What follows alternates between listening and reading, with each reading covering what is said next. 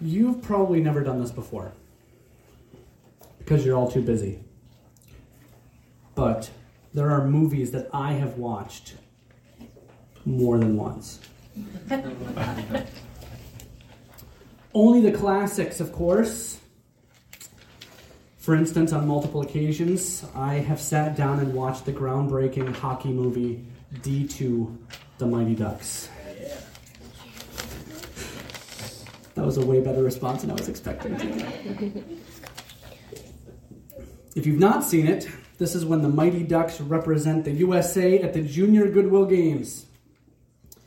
We learn quickly that the team from Iceland is heavily favored to win the entire tournament.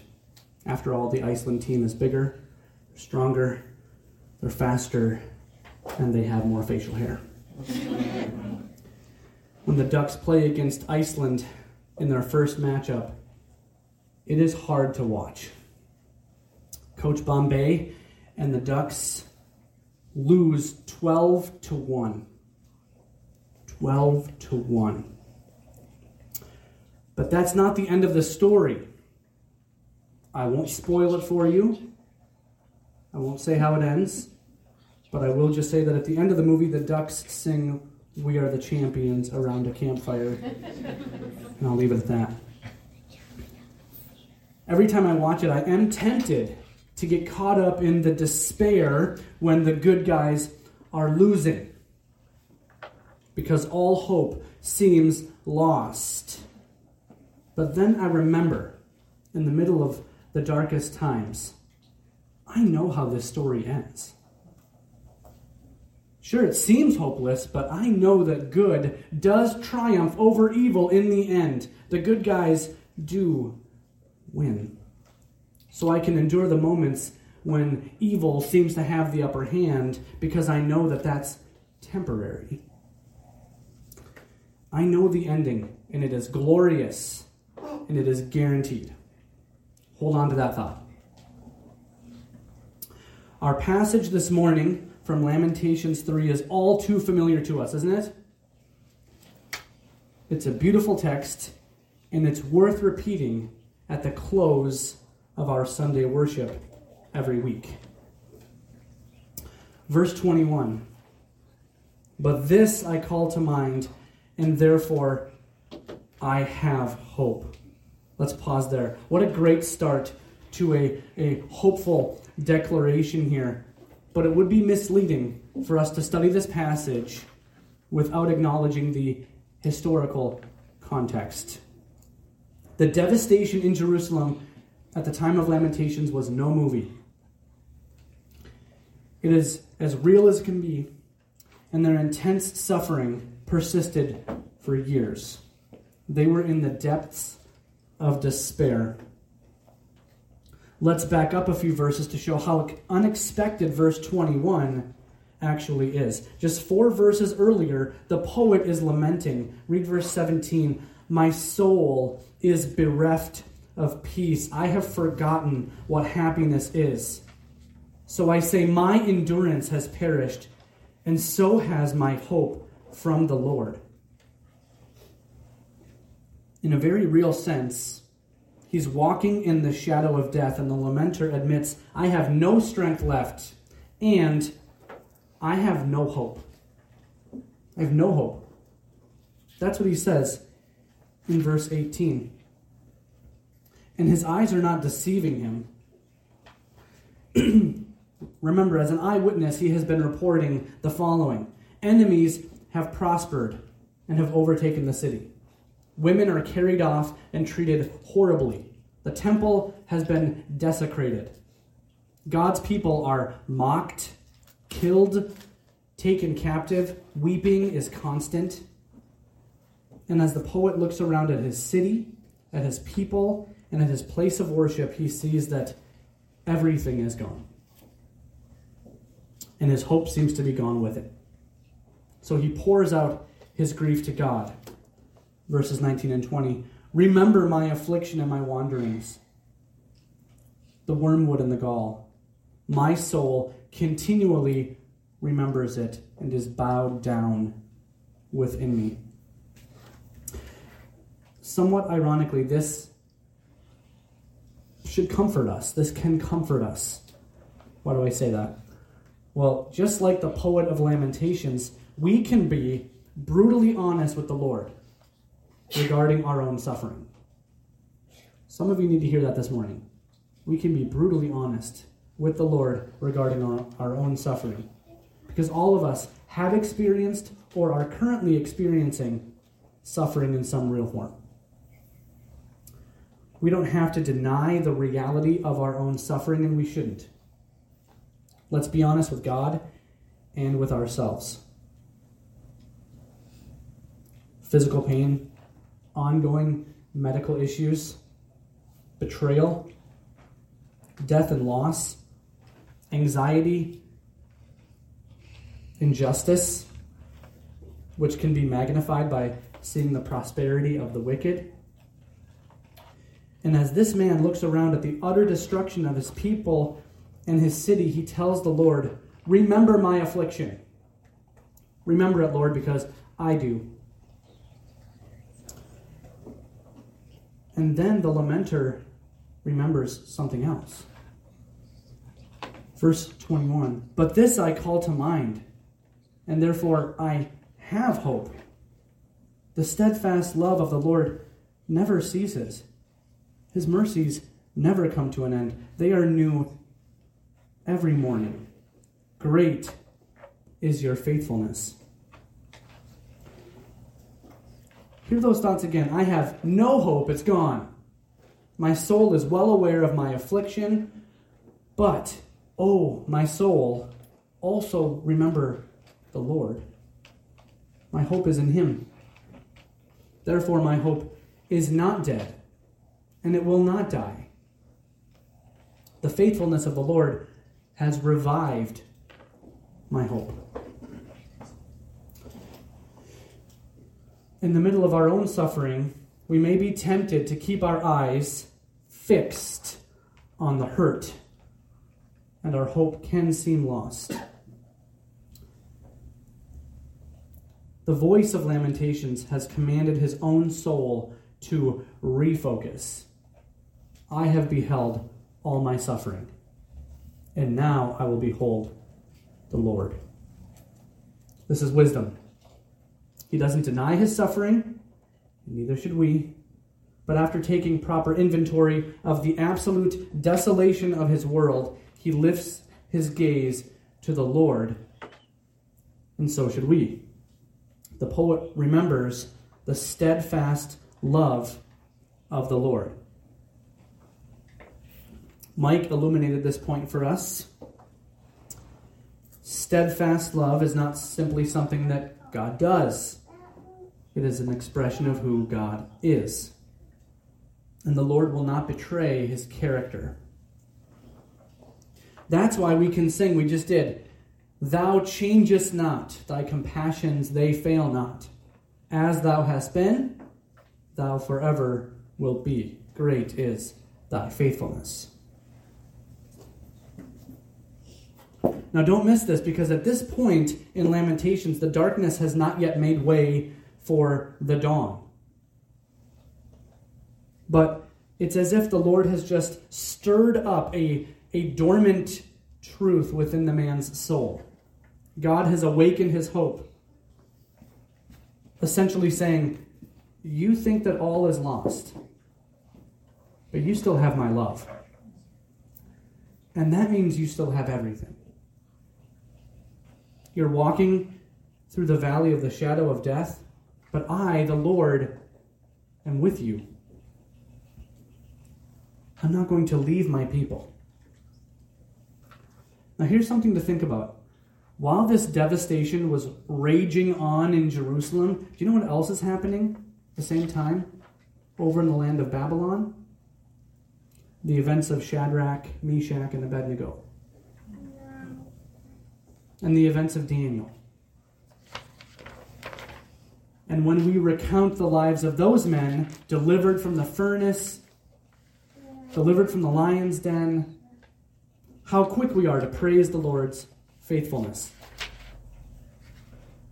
And here, Jeremiah is at rock bottom, but he doesn't forget who God is just because of his current state.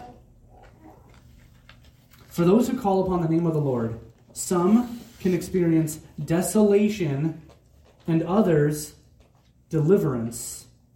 And together they can proclaim with one voice that the Lord is faithful. The poet continues in verse 24. The Lord is my portion, says my soul. Therefore I will hope in him. Now, did you catch that progression here? In absolute agony, the voice of mourning says, I have no endurance and I have no hope. Then he turns his eyes to Almighty God and remembers his faithfulness. This I call to mind, and therefore I have hope. And not only I have hope, but now he says, I will hope in him. Why does his hope in the Lord persevere? Because it's become clear that Jerusalem is not his permanent home, his cherished inheritance. All that he has held dear has vanished, but the Lord remains. He calls to mind the steadfast love, the faithfulness, and the promises of God. He remembers that his hope is not rooted in this world. What about you? Will you call this truth to mind? Because let's be honest, lasting hope cannot be found, cannot be rooted in this world. So there's a necessary shift from the here and now is all I can see and all that I can think about, to I have a hope rooted in God, and he will make all things right. It's a valuable lesson for us. God has promised that a day is coming when pain, tears, sin, and death will be no more. How can hope be lost when God has promised a perfect and glorious future for those who hope in Jesus? The Lord Jesus even said it himself in John 16. In this world you will have trouble, but take heart, I have overcome the world. Listen to Jesus again. In this world you will have trouble, but take heart, I have overcome the world. Yes, you will have trouble. And you are not promised any immunity from it. Suffering is woven into the fabric of our very existence in this world. But take heart. You see what Jesus is saying? This life will be full of pain and sadness, but just you wait. Just you wait. Your suffering won't last forever, and the love of the Lord will. So don't lose heart. Remember, neither life nor death nor anything else in all of creation will be able to separate us from the love of God in Christ Jesus our Lord. So the darkest times have no power to rob us of our hope. Suffering is not a dead end for our hope. Even death itself is not the end of our story. Jesus has overcome the world. It's the victory of Jesus that has given hope to God's people throughout the generations. I want to share one example of that. It's from the 1500s. In the 1500s, there was a Protestant preacher by the name of John Bradford. Though some of you may not know that name, many of you have perhaps heard the name John Fox. He was the famous record keeper of Christian martyrs. And John Fox was a contemporary of John Bradford. And Fox described him in this way. Listen to how John Bradford is described. He sharply reproved sin. He sweetly preached Christ crucified, pithily spoke against heresies and errors, and earnestly persuaded his people to live godly lives. It's a pretty solid legacy, I would say. John Bradford's preaching was already well known when Mary the First of England, whom we know as Bloody Mary, was crowned queen in 1555. And during the very first month of her reign as queen, she had Bradford arrested and sentenced to death for illegal preaching. Bradford and his young friend, fellow Protestant John Leaf, were both sentenced to be burned at the stake as heretics for their preaching of Christ. He was persecuted for his faith, and he was facing a fast approaching death, and John Bradford didn't despair. He could have seen all hope as being lost. After all, his faith in Christ has caused him to be betrayed, arrested, slandered as a heretic, and sentenced to a painful death. But he knew what was waiting at the end of his story, so he didn't despair. As the fires were lit, John Bradford looked over at his young friend John Leaf, and this is what he said. "Be of good comfort, brother, for we shall have a merry supper with the Lord this night."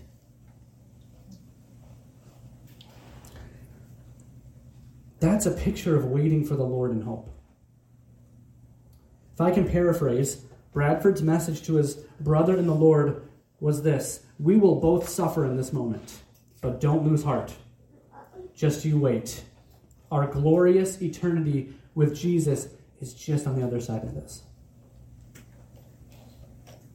Just you wait. Now, there's a word we don't typically like to hear, isn't it? Wait. Kids, you may not like being told to wait. I'm going to tell you a secret, though. Grown-ups don't like it either. Being told to wait feels like you're being told to just fill your time and distract yourself until the good stuff comes along. And waiting is extra hard when you're going through dark times and a bright future is still a ways off. But waiting in the biblical sense is more meaningful than just filling your time. Waiting for the Lord. Waiting for the Lord means watching expectantly for the Lord. Waiting for the Lord means you are actively serving him as you prepare for his plan to reach its fulfillment. As Psalm 130 says, "I wait for the Lord. My soul waits, and in his word I hope." My soul waits for the Lord more than watchmen for the morning. More than watchmen for the morning. That's a good picture of waiting.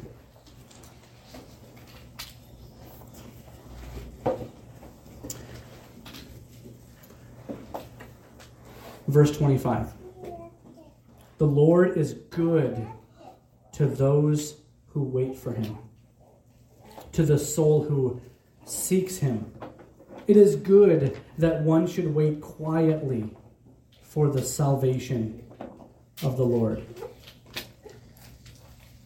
Isn't that an interesting clarifier? It's good to wait quietly for the Lord and for his salvation.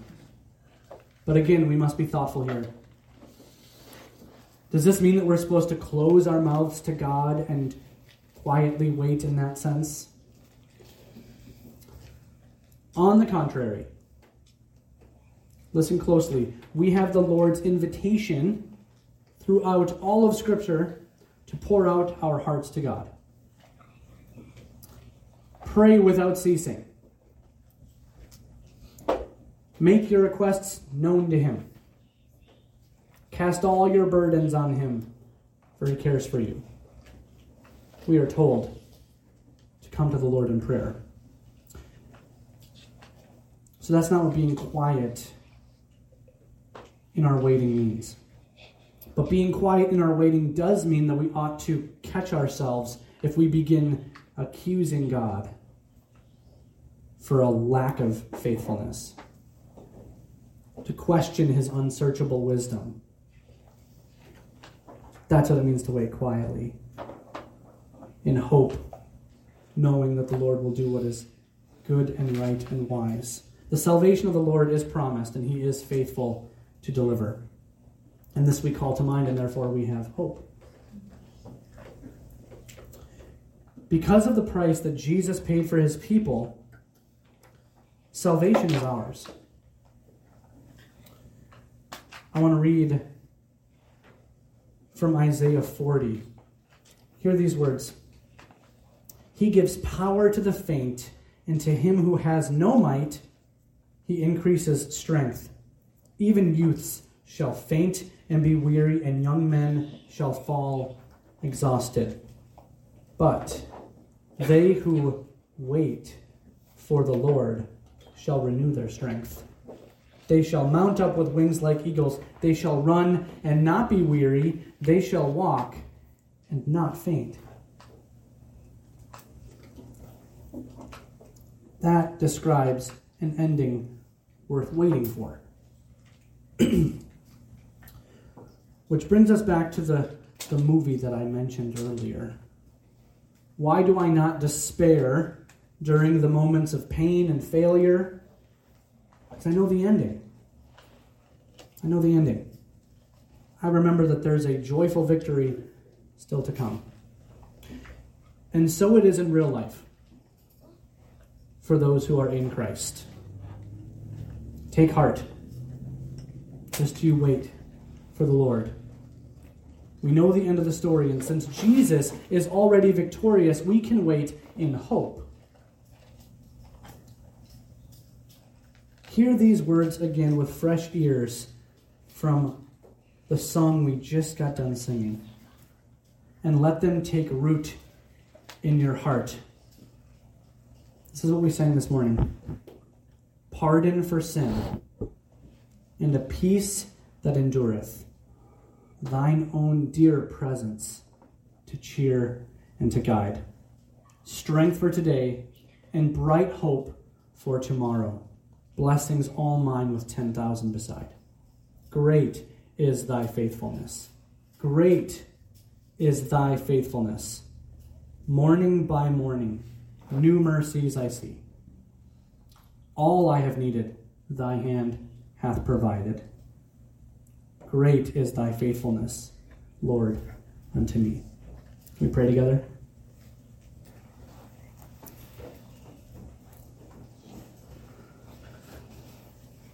Father, we call this truth to mind. Great is your faithfulness. That gives us hope.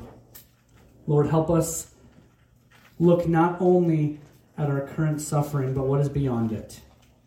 Lord, we know that you have a purpose in our suffering, and you know that you have promised an end to our suffering for those who are in Christ. Lord, we hold to that promise. We look forward to seeing you face to face. We look forward when you will make all things right.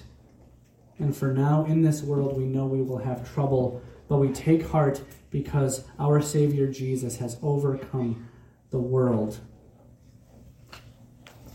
Protect our hearts, Lord. Help us to lean on your steadfast love, because that's who you are.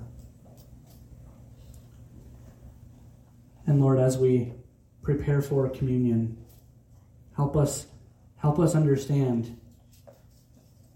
Help us understand what it means, what we are celebrating, what we are calling to mind. What Jesus endured, the suffering he endured, so that we can be with you forever. We ask this in Jesus' name. Amen.